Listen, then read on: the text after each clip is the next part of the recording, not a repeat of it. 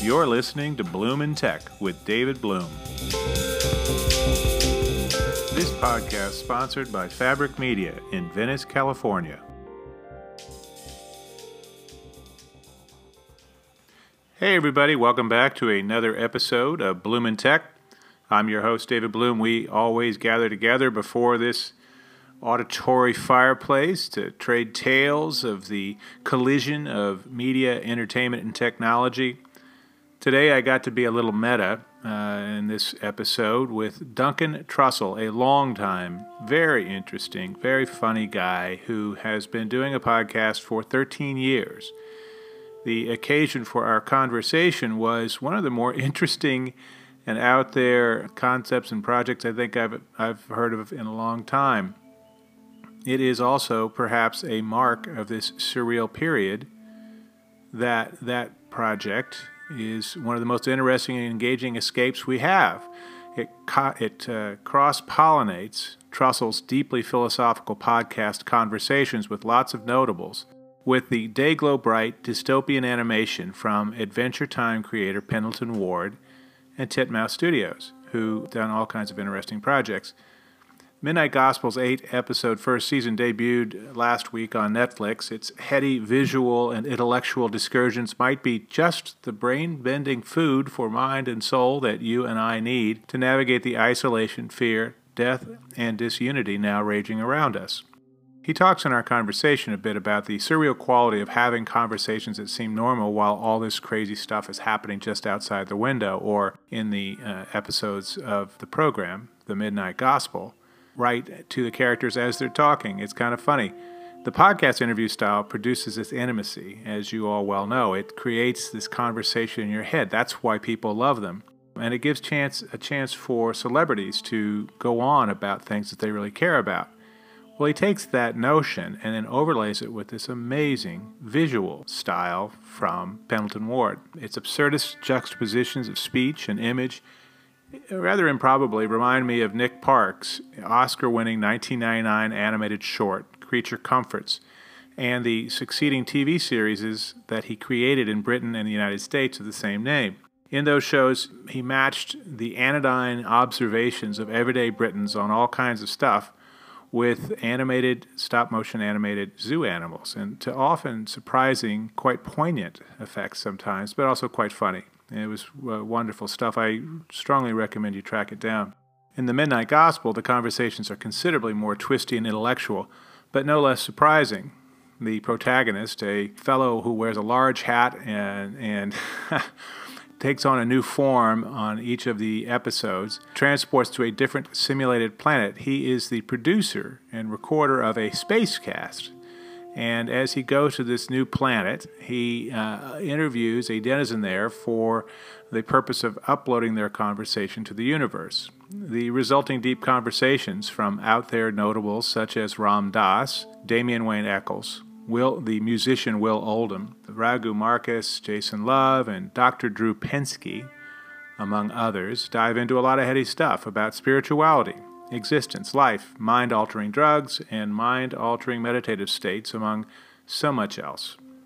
These conversations, drawn from Trussell's longtime podcast, Duncan Trussell Family Hour, are interwoven with Ward's delightfully over-the-top imagery that would please Peter Max of Beatles' Yellow Submarine fame and much else from the 60s and 70s to no end.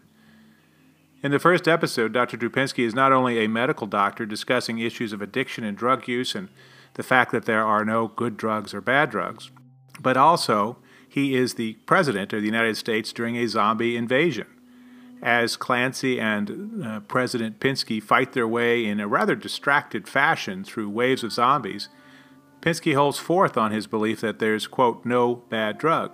As he says, it's about how we use these chemicals that each have a variety of negative and positive effects. Eventually, at the end of the episode, and this is not a big spoiler alert, but bear with me, the zombies, quote, win, unquote. But it turns out being a zombie isn't so bad either. And then Duncan goes back to upload his spacecast, and away we go to episode 2. I'd like to note here that I discovered while reviewing the show that episode 4 features Trussell's conversation with Trudy Goodman of Insight LA, a prominent Santa Monica meditation center. Goodman is a noted speaker and Buddhist meditation teacher. Not incidentally, she is a close friend of my wife and attended my wedding. In the episode, her character is called, and I find this amusing to no end, having known Trudy for a couple of years now, she's known as Trudy the Love Barbarian. The Goodman conversation, mostly about life, death, and practicing to listen to others, is set in a gothic horror backdrop with a vengeful would-be lover bent on ending the world. And yes, in a time when the pandemic has killed more than, well, now 70,000, I think it's 65,000 Americans, hearing Trudy the Love Barbarian talk about forgiveness and actively listening to others is a good thing. Trussell also just interviewed Trudy and her husband, the prominent Buddhist author and speaker Jack Kornfield, for his ongoing podcast, so you can check that out too. Both episodes nicely encapsulate how the show manages to find a through line, connecting these deep conversations about really challenging and fascinating topics with Ward's wacky animated worlds in a way that actually works while also being frequently funny and consistently engaging. As Trussell talks about in our conversation, knitting together those very different things, something that was created for a podcast, and knitting it together with animation and creating a narrative through line between the two things is really the key here, how you balance that out. I found that pretty fascinating too. And it was a little scary for them because they're creating something that isn't like anything else. They did a 3-minute proof of concept for Netflix. Trussell was scared it wasn't going to work, but Netflix bit. And they began digging through his nearly 400 episodes of podcast interviews for material. Ward and the animators at Titmouse, which is known for Big Mouth, Metalocalypse, I can never say that, and the Venture Brothers, also spent a lot of time guiding him through the very different world of animation production. As he put it, they're very compassionate with him regarding being a neophyte brought into the Bohemian Grove. But they did create a distinctive and always evolving world. As he dips into these different simulated worlds, it creates a really interesting opportunity to go over the top in different ways in each episode. Pendleton Ward first broached the idea of the show to Trussell in about 2013 after he'd become a fan of Trussell's podcast and then appeared on it. And he was an early fan who really knocked Trussell's socks off. He was like, oh my gosh, Pendleton Ward likes my stuff. And it happened despite what Trussell said was a dopey question. You'll hear about that in the interview as he talks about asking Ward if he uses drugs to create his out there visuals. I love his response. It's, I don't use anything. And whereas, as Trussell said, if somebody asked Trussell that, he'd say, well, which month?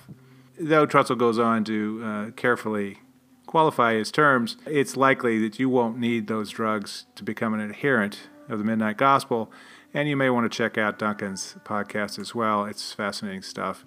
Anyway, here is my interview with Duncan, and I do strongly recommend tracking down the Midnight Gospel on Netflix. The story I wrote for Forbes about this was one of the most heavily trafficked stories I've written in a while, so clearly people out there are interested, and it is definitely well-timed for this time. Anyway, we'll be right back.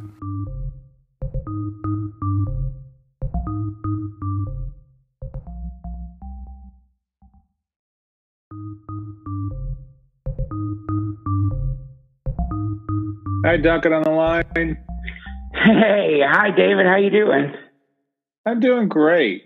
So I think I'm mostly just trying to reconnect with this strange universe that I'm already in after watching the strange universes you keep going to in your show.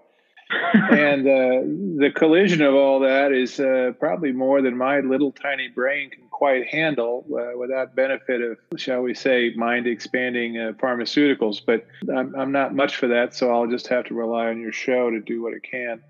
I wish I'd recorded what you just said. That is oh, man. I'm Thank recording you, it. That's a compliment thing. Well, it is. It's pretty trippy stuff, but it's really interesting and such an unusual take on things.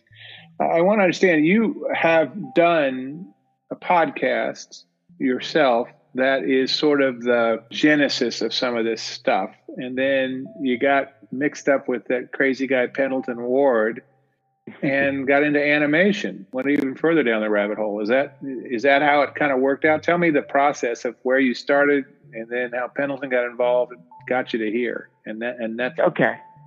Yeah, well, you have completely grasped it in your description. That's exactly what happened.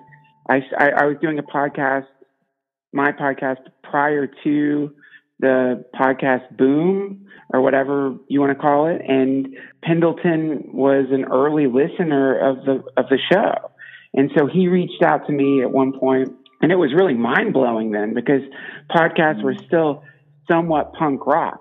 You know, they were. You know, the name podcast. But we're really talking 1976 punk rock. We're not talking 1981 punk rock or 2001 or yeah, right.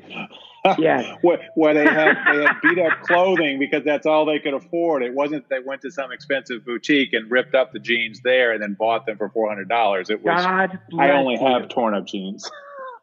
Yes, so exactly. That's it. It was lo-fi punk rock. And we were doing it in those days just because it was fun to do, and it was weird, and people were listening to it. It had a feeling of kind of like pirate radio or something.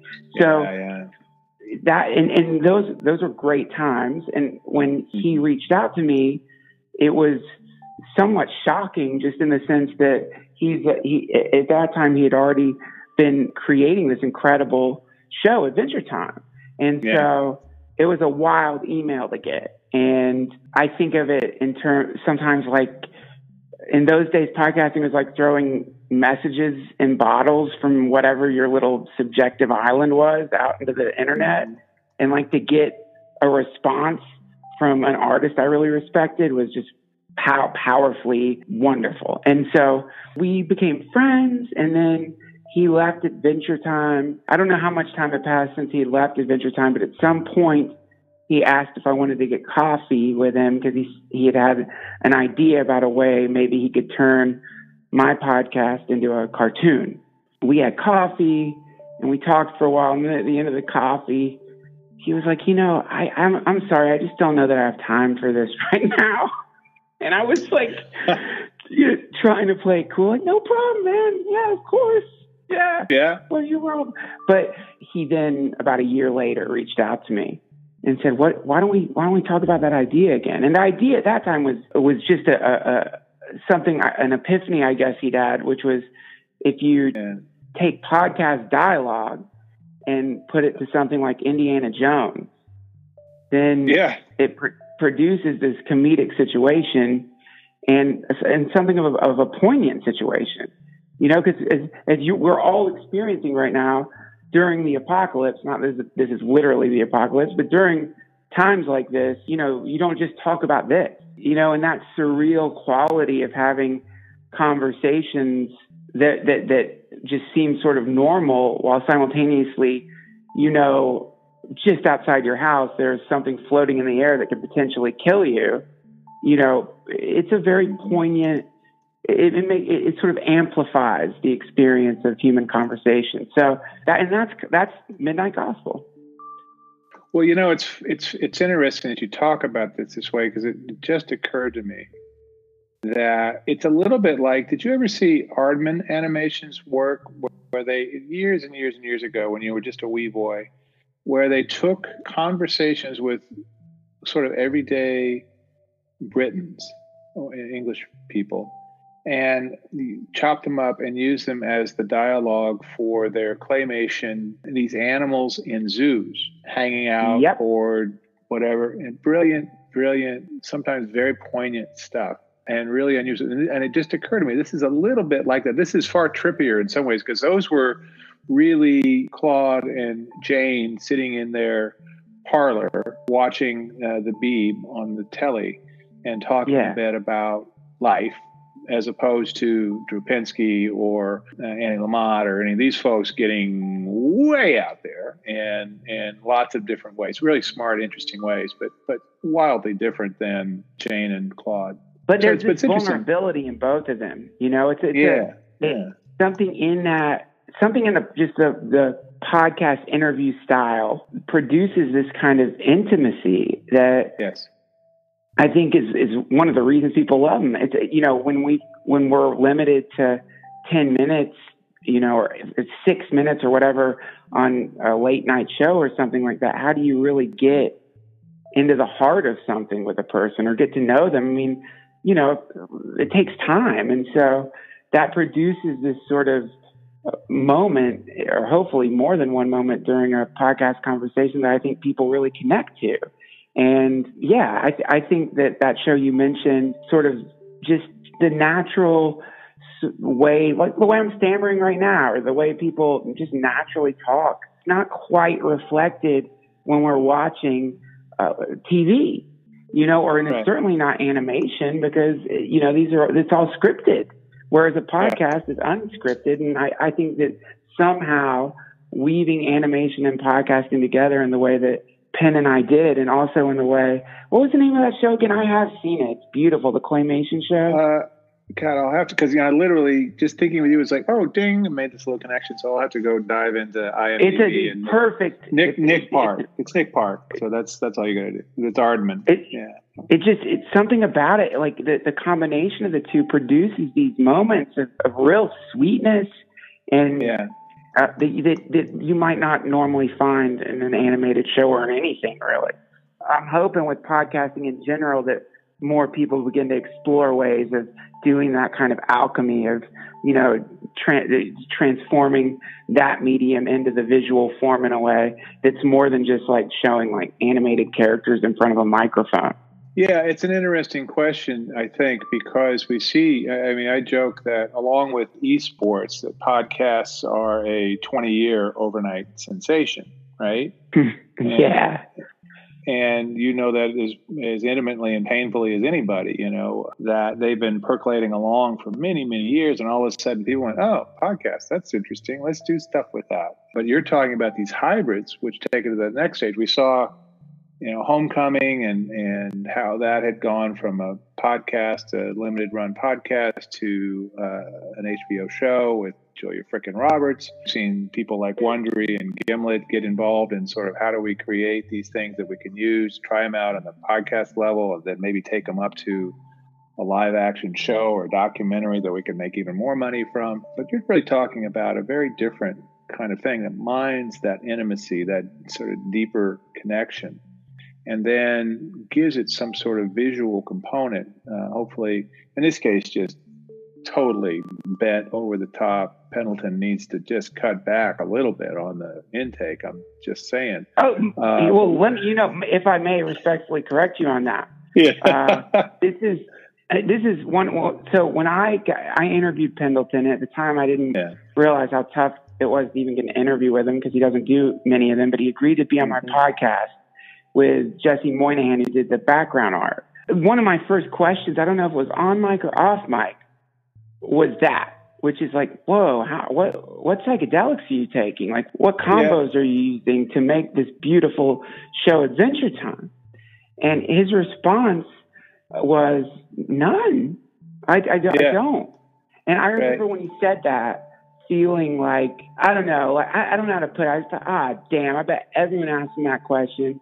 And everyone, we all think to achieve that, whatever that is that he has, that mystical ability to sort of produce such beautiful, trippy art, you've got to be high all the time. And that being said, when people ask me, what substances were you on when you were making Midnight Gospel, my response would be like, well, which month of production? Yeah. Talking about, because I love psychedelics, and I've different had circumstances, different needs. You want to have a good trip, you got to pick your train. So I get it. That's right. and I really, I'm out of the psychedelic closet, so to speak. I don't feel, and I hope more people do start, walking out of that closet, because the data that's coming in right now from the lifting of the prohibition of even the study of some of these substances is showing something we already knew, which is there does seem to be some therapeutic benefit, especially when paired with psychotherapy. So for me, I think that, used responsibly, smartly, and with a therapist, they can be quite wonderful substances, and definitely could be art amplifiers. Well, absolutely. I mean, there's been lots of research suggesting, for instance, very helpful with PTSD, very helpful with people facing terminal disease. Those are somewhat extreme situations, but even in more normal people facing far less imposing challenges in their lives, it can have some significant value. And you're right, that psychotherapy component to help guide it, the more controlled setting. I mean, Timothy Leary and back in the day, Ram Dass, before he became Ram Dass, and those guys all discovered the importance of set and setting as the sort of magic elixir for a successful trip. That I don't think was well understood even then by frequent practitioners necessarily. They got to find out the hard way that bad trip happened because they didn't take care of set and setting. But you're saying, we are seeing some loosening up of that. I think it is probably going to be useful whenever we get around to that amid everything else that's on our plates right now. Well, what is it? For sure. I mean, this is a traumatic moment in human history, and I think any tools that we have for dealing with the various traumas that people are going to have when we finally come out of our homes are going to be wonderful. But set and setting, 100%. So this is a very different kind of setting, though. So I'm curious, from your standpoint, they created, Pendleton did his side of the work with the cool imagery and all that. I listened to Dr. Drew for years on Loveline, and less so in his reality show iterations. But going back to when I first came to Southern California, they were on KROQ here in Los Angeles forever. And I always, in late night stuff and heard him, I got a very good idea and interviewed him a couple times back in the 90s. I interviewed him a couple times on various things and had a good sense. My parents are both therapists by training. My mom was too. Training. Yeah. So my mom's an MSW, still in practice at 78. My dad he eventually evolved to become a Unitarian minister, but obviously there's still a therapeutic component of that. But he was a drug and alcohol counselor and ran men's groups for decades and all that stuff. Blah, blah. So I'm around that therapeutic space. I've been around that therapeutic space, which means, of course, I'm really screwed up. I know you're not. Well, we're all screwed up. Yeah. Exactly. But there's an awareness of that. And Drew, hearing that first episode and him talking about some of these issues that he's talked about for many, many years, minus the whole zombie invasion part of it. So did you take, in that particular example, direct content and then layer in additional stuff that he voiced over? Or how did that work as you take the source material? Because I'm guessing that while you two were having your podcast recording, there was not a zombie invasion. You are 100% right. It's just a bit of a stretch. It's just an example of me making an assumption. I don't want to be wrong, but I'm glad to hear I was right about it. You never know. What you're tuning into here was one of the great challenges of the show, which is that, here you have this conversation with Dr. Drew about marijuana. That particular conversation about drugs in general, I believe that was the first time I interviewed him, and I came ready to get in a fight with him, like an argument, because I imagined he would have some sort of authoritarian viewpoint on drugs, and I was pleasantly surprised to find that he is just a scientist a doctor who, on his desk was a stack of medical journals. And I realized that he's just a data-driven person. What you're listening to there is me thinking I was going to arm wrestle somebody and then realizing that I was with somebody who understood drugs way better than I do. And also has a deep respect for addicts and a love for them and for the predicament that they find themselves in. And it was wonderful. That was just a wonderful time that I had with him. But to then take that conversation and make it make sense in a world where he's the president and zombies are attacking required this delicate balance between plot within the animation, which is if you make too much, in other words, if there's too much of what's around the other corner happening, that pulls the viewer out of the conversation and into the animation. But if there's not enough what's around the other corner, then the podcast becomes soundtrack to psychedelic animation. So figuring out just the right places to glue the dialogue to the animation became one of the great challenges of the entire series. There were really scary moments because the way Netflix and a lot of these streaming platforms buy shows is they don't do a trailer or a pilot. Right. They just order the series. And they go straight to series. There's some usefulness to the pilot. It's a test.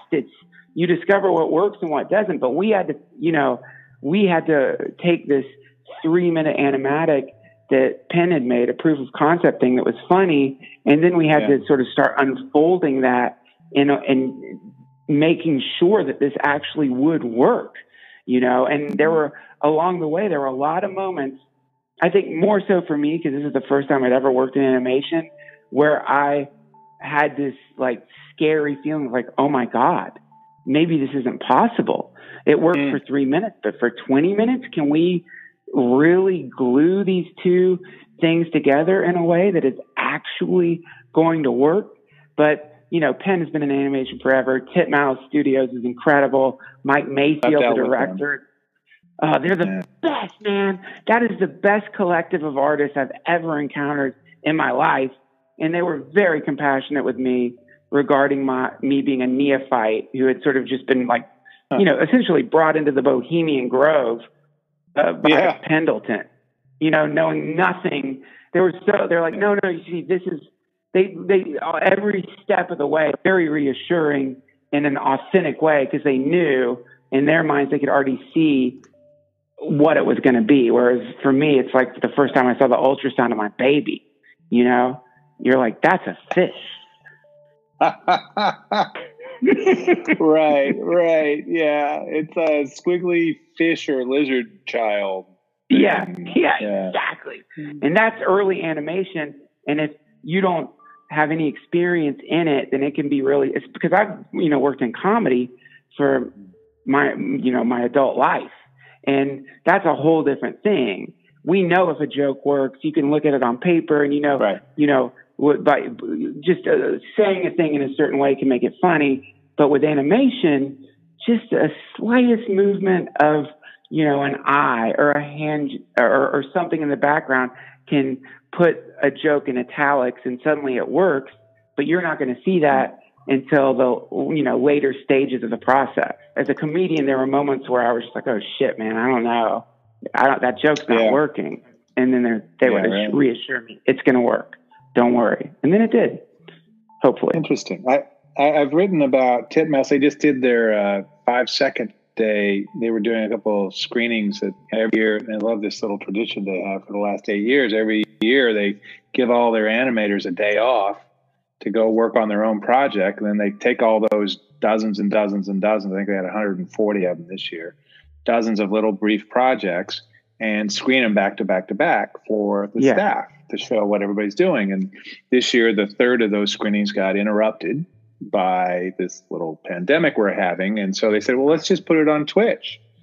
And it got such a nice turnout that they turned around and said, let's do last year's on Twitch too. So that's kind of fun. There's really some great stuff in there. But they also got involved in this other crazy project that came out of nowhere. And it was taking Dungeons and Dragons game that has been live streamed on Twitch for years now, and using that to create an animated story that was built out of those games, played over, every Thursday night for multiple months to create the story arcs. And then all the people that were playing in the game are all voiceover artists, so they knew who to call up. And they called up Titmouse, who's doing the animation, and now they've got a 2-season deal with Amazon. So that's one of the wild things. I played Dungeons and Dragons with Pendleton and Chris Pronowski way before the show was there was no show. I didn't ever think I would. I didn't know that we would be doing a show, but I played an afternoon of Dungeons and Dragons with them, which is really fun. Yeah.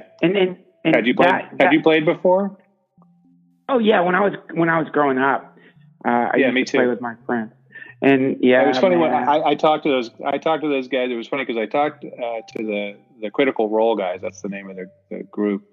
And I say, well, my son does this stuff and he designs tabletop games, RPGs for fun on the side. He works in TV.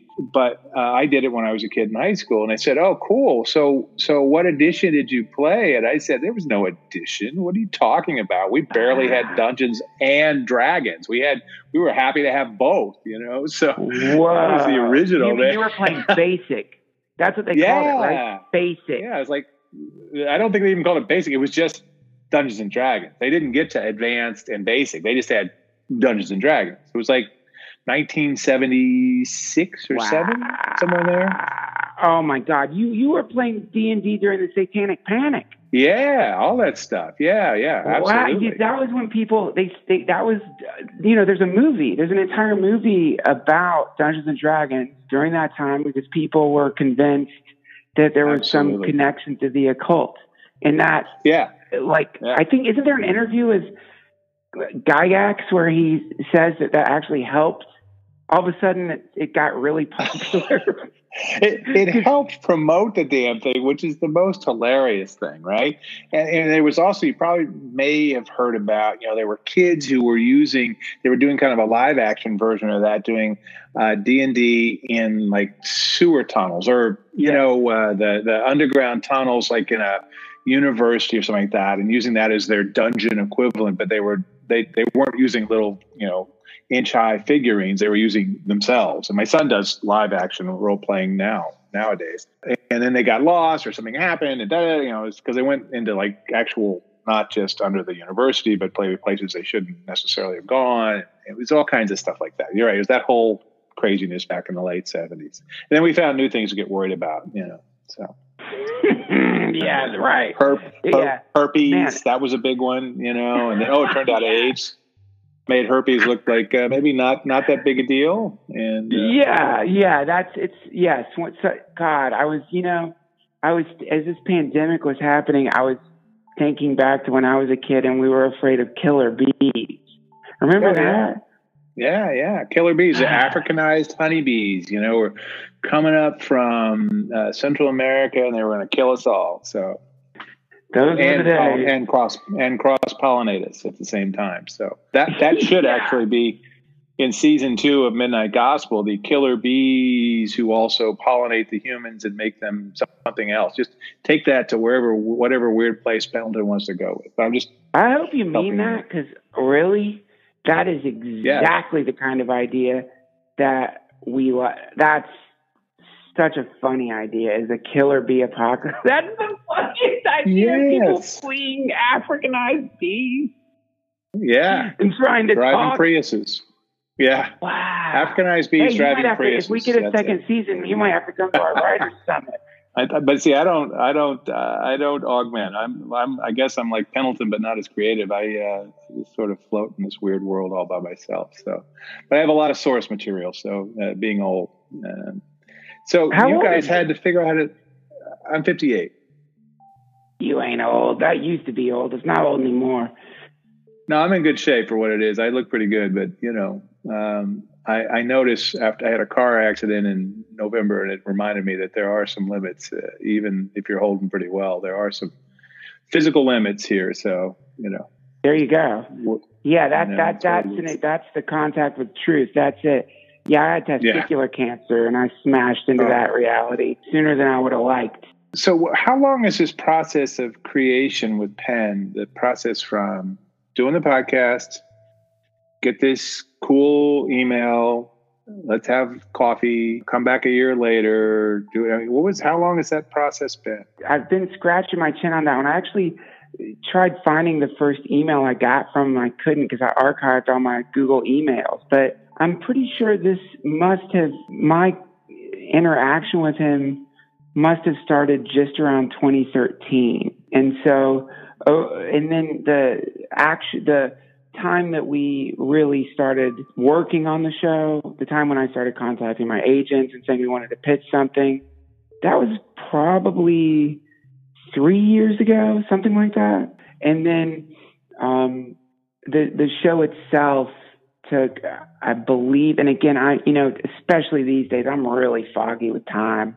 It feels like the show took about a year or so to make. I can remember at one point Pendleton, he had all these great. He basically took me under his wing because he knew I'd never done animation. He took me aside and he said, "Duncan, right now everything seems really slow because we haven't really started. But what's about to happen is that things are going to go so fast that this is going to be over before you even know it. There's going to be points where where it's done, and it's done. That's it. You have to say, okay, we're finished." Hearing him, the way he was explaining it to me, I could just see like, wow, what a wild learning curve he had been through with Adventure Time, and how many times, I don't know how many episodes he had probably wanted to keep going and couldn't, but the wisdom he'd gained from that and the ability to articulate that, not just to me, but to everybody, was so profound.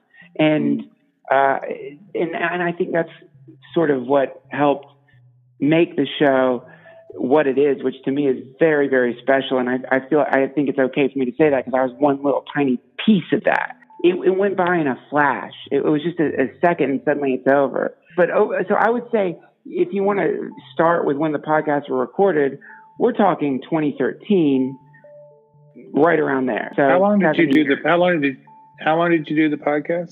The DTFH started right around 2013, 2012, like at the very end of 2012, I believe.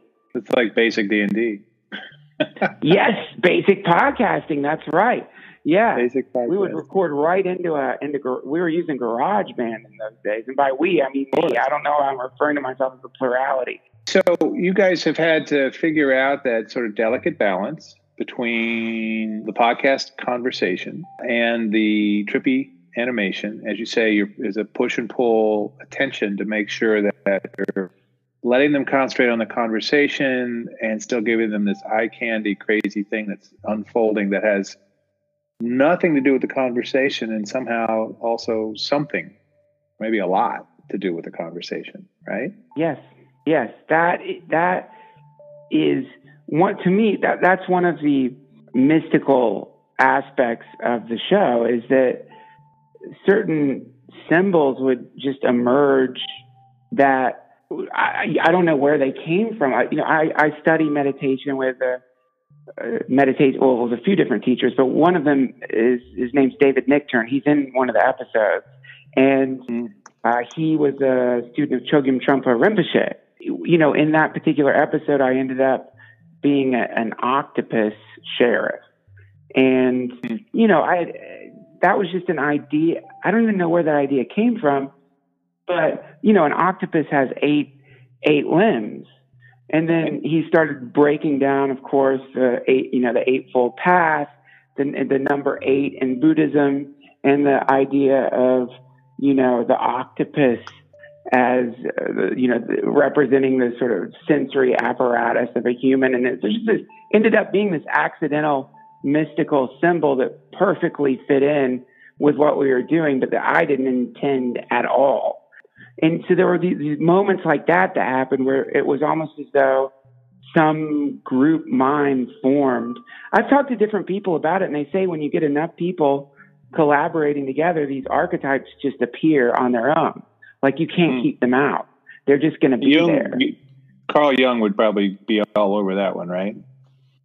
Yes, I would imagine so, for sure. Yeah. And so there's moments even now where I'm watching it and seeing these symbols that appear, and I know for sure I didn't say, "Oh, let's add that in" exactly at that moment when people are saying that because it represents some Gnostic concept or something. Mm-hmm. And so then I have to think, well, who did it?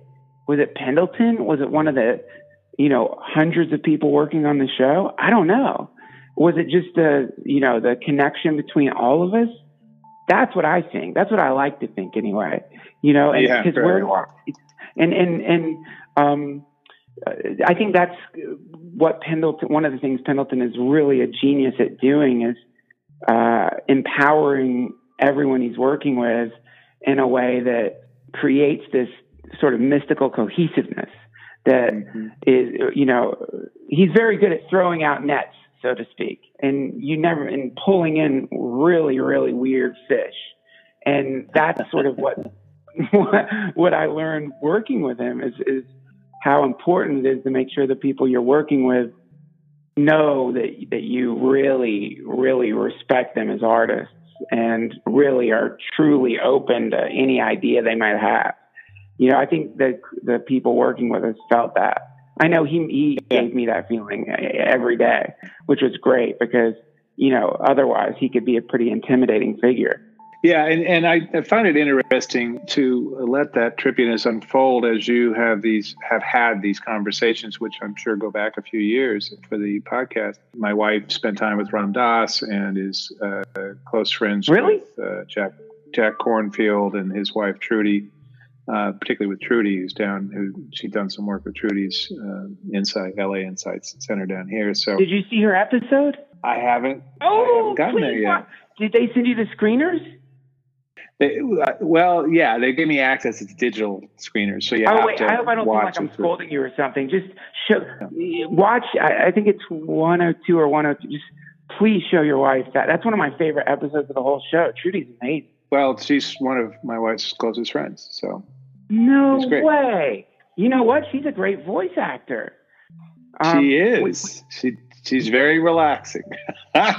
But we live about a mile from the LA Insights Center or whatever. They were at our wedding last August. Congrats on your wedding. That's so cool. I love them. I just interviewed them. I'll have to tell her that Trudy's in the show. I love animation. Find it often really interesting as a way to expand the way we see things, and had little idea what to expect when I listened to this. Then heard you talking to Drew, and then the second and third episodes. And I was like going to her, you know, you should check this out. This is a lot more brain food. It's not like Bugs Bunny, though. Let's be clear. Bugs Bunny, one of the great philosophers of all time. What? It's not Bugs Bunny. It's not Chuck Jones doing Bugs Bunny. It's a whole different kind of animation, and that knitting together is really interesting in topics that she would find interesting. And you can guess because of her connection with Trudy that it would be. But knowing that Trudy's part of it, I'll have to get her hooked up on that. So Duncan, what's next for you? You're doing some interviews for this. You're doing. You're hoping, I guess, for you've got how many episodes of podcasts that you could mine for content? I mean, is it all 300 plus?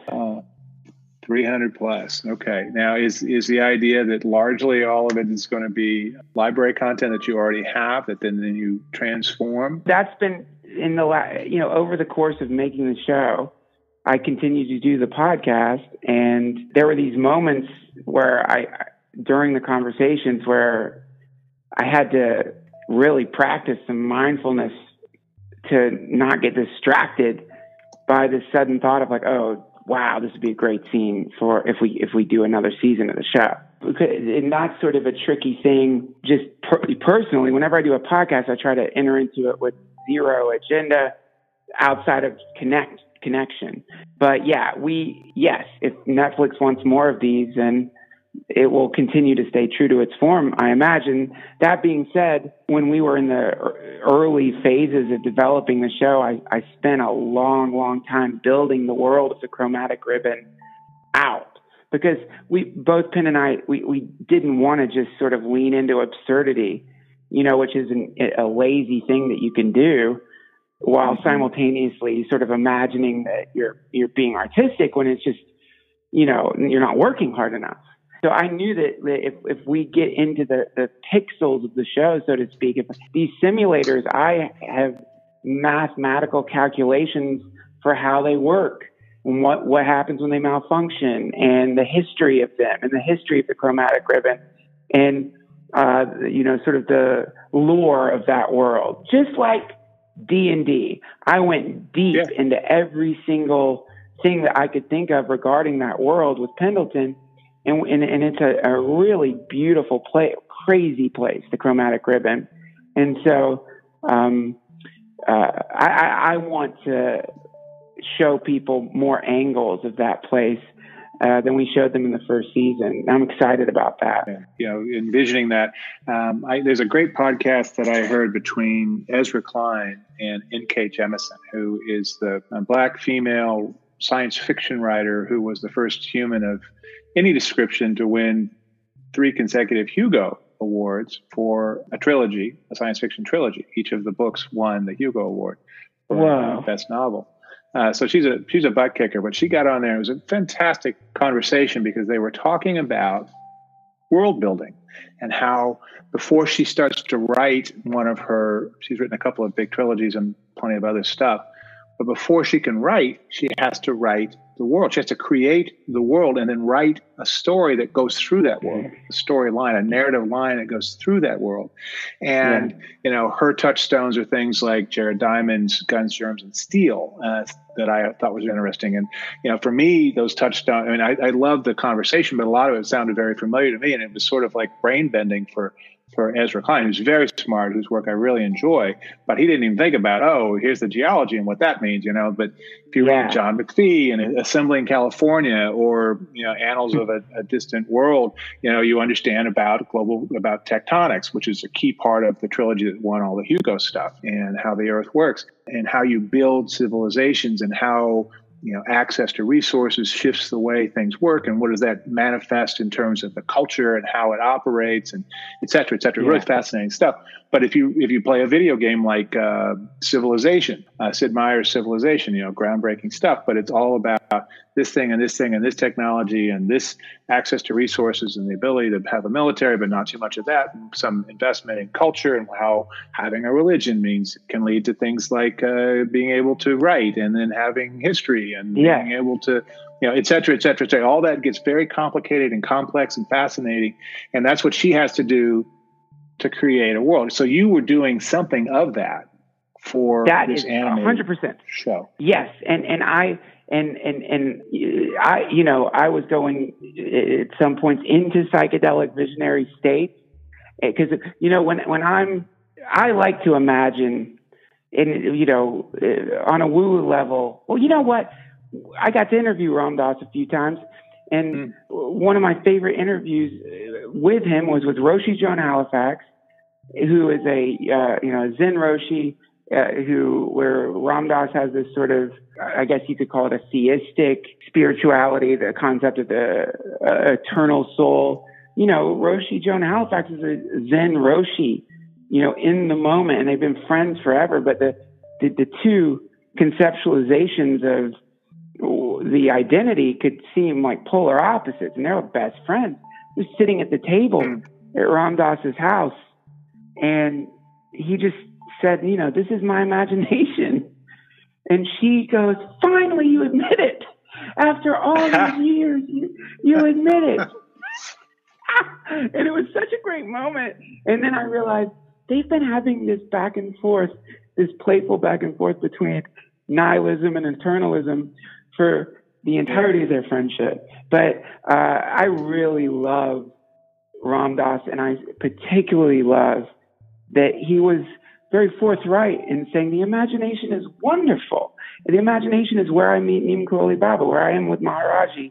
Similarly, when I was building the chromatic ribbon with Pendleton, who gave me a great range to work with this world, I imagined that I was not just making this world, but I was receiving the world.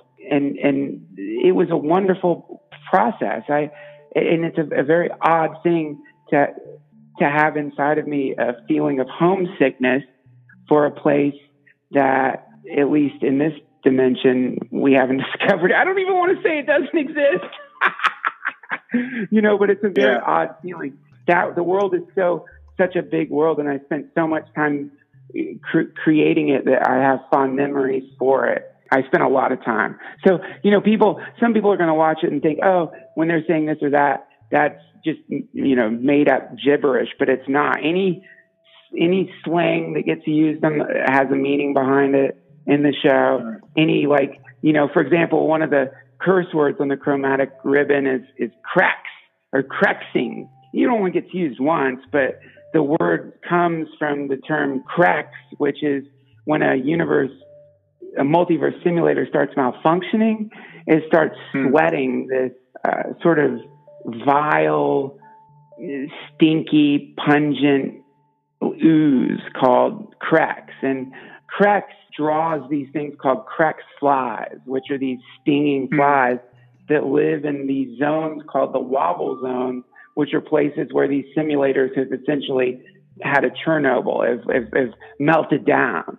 And so when you're having problems, or when you're having a string of bad luck or something like that, then you might say something on the lines of like, it's been a Krex day. Or if you were upset with someone, you Krexing motherfucker. Or, and then one of the slogans on the ribbon is, where there are Krex flies, you'll find an outsider. Because people who don't know how to use their simulators, which is the big problem on the ribbon, their property is always swarming with Krex flies. So, it's the one word that you'll hear in the show that's connected to a very deep history. I could go on for hours. Yeah. No, that's fascinating. That's fantastic. I mean, but that's a sort of deep diligence and respect for the material you're creating that I think probably is vital for something that might have some long-term potential. But I have to say that it's been a Krex day sounds like a T-shirt in the making. That's just me. Yeah. Well, his neighbor says, my Krexing daughter. He's really upset with his daughter because she's too compassionate regarding the simulated beings, because that's on the ribbon. That's a big point of controversy, is you really aren't supposed to think that the beings inside the simulators feel. Because if you think that, then you're not going to be able to harvest their technology and, destroy their civilizations. So it requires a dehumanization of these simulated beings. And so this is out soon, and you'll find out whether it's Krexing debut or one that will inspire Krexing T-shirts. So,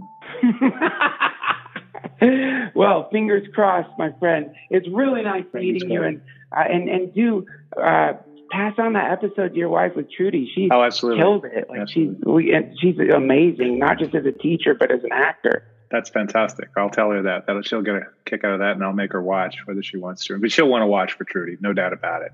Jack Kornfield, by the way, has a fantastic column in yesterday's New York Times.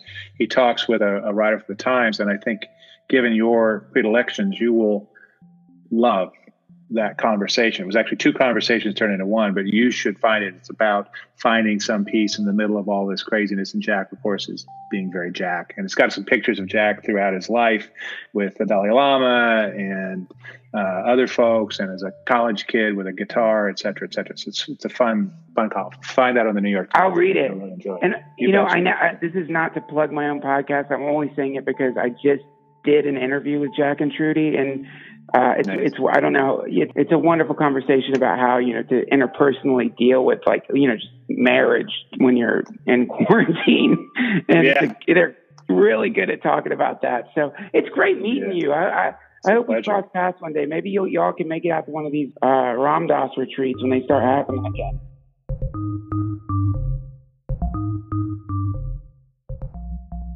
All right, that's our show. Thanks so much for listening. I really appreciate you tuning in. I really love that conversation with Duncan Trussell, and certainly suggest you track down Duncan Trussell Family Hour, and if you haven't already, and absolutely tune in on Netflix to The Midnight Gospel. It'll stretch your mind in some fun ways.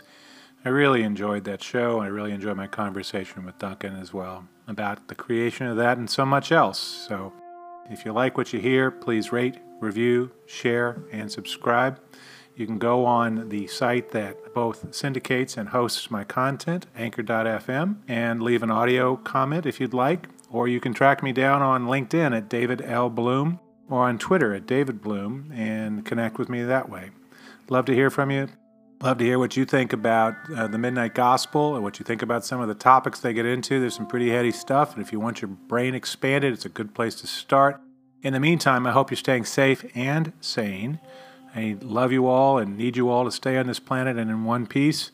Please take care out there. It's a scary time, but we're all in it together. This is David Bloom for Bloom in Tech, over and out. You've been listening to Bloom in Tech. I am your host, David Bloom. Thanks so much. And our podcast has been sponsored in this episode by Fabric Media in Venice, California. Take care, everyone.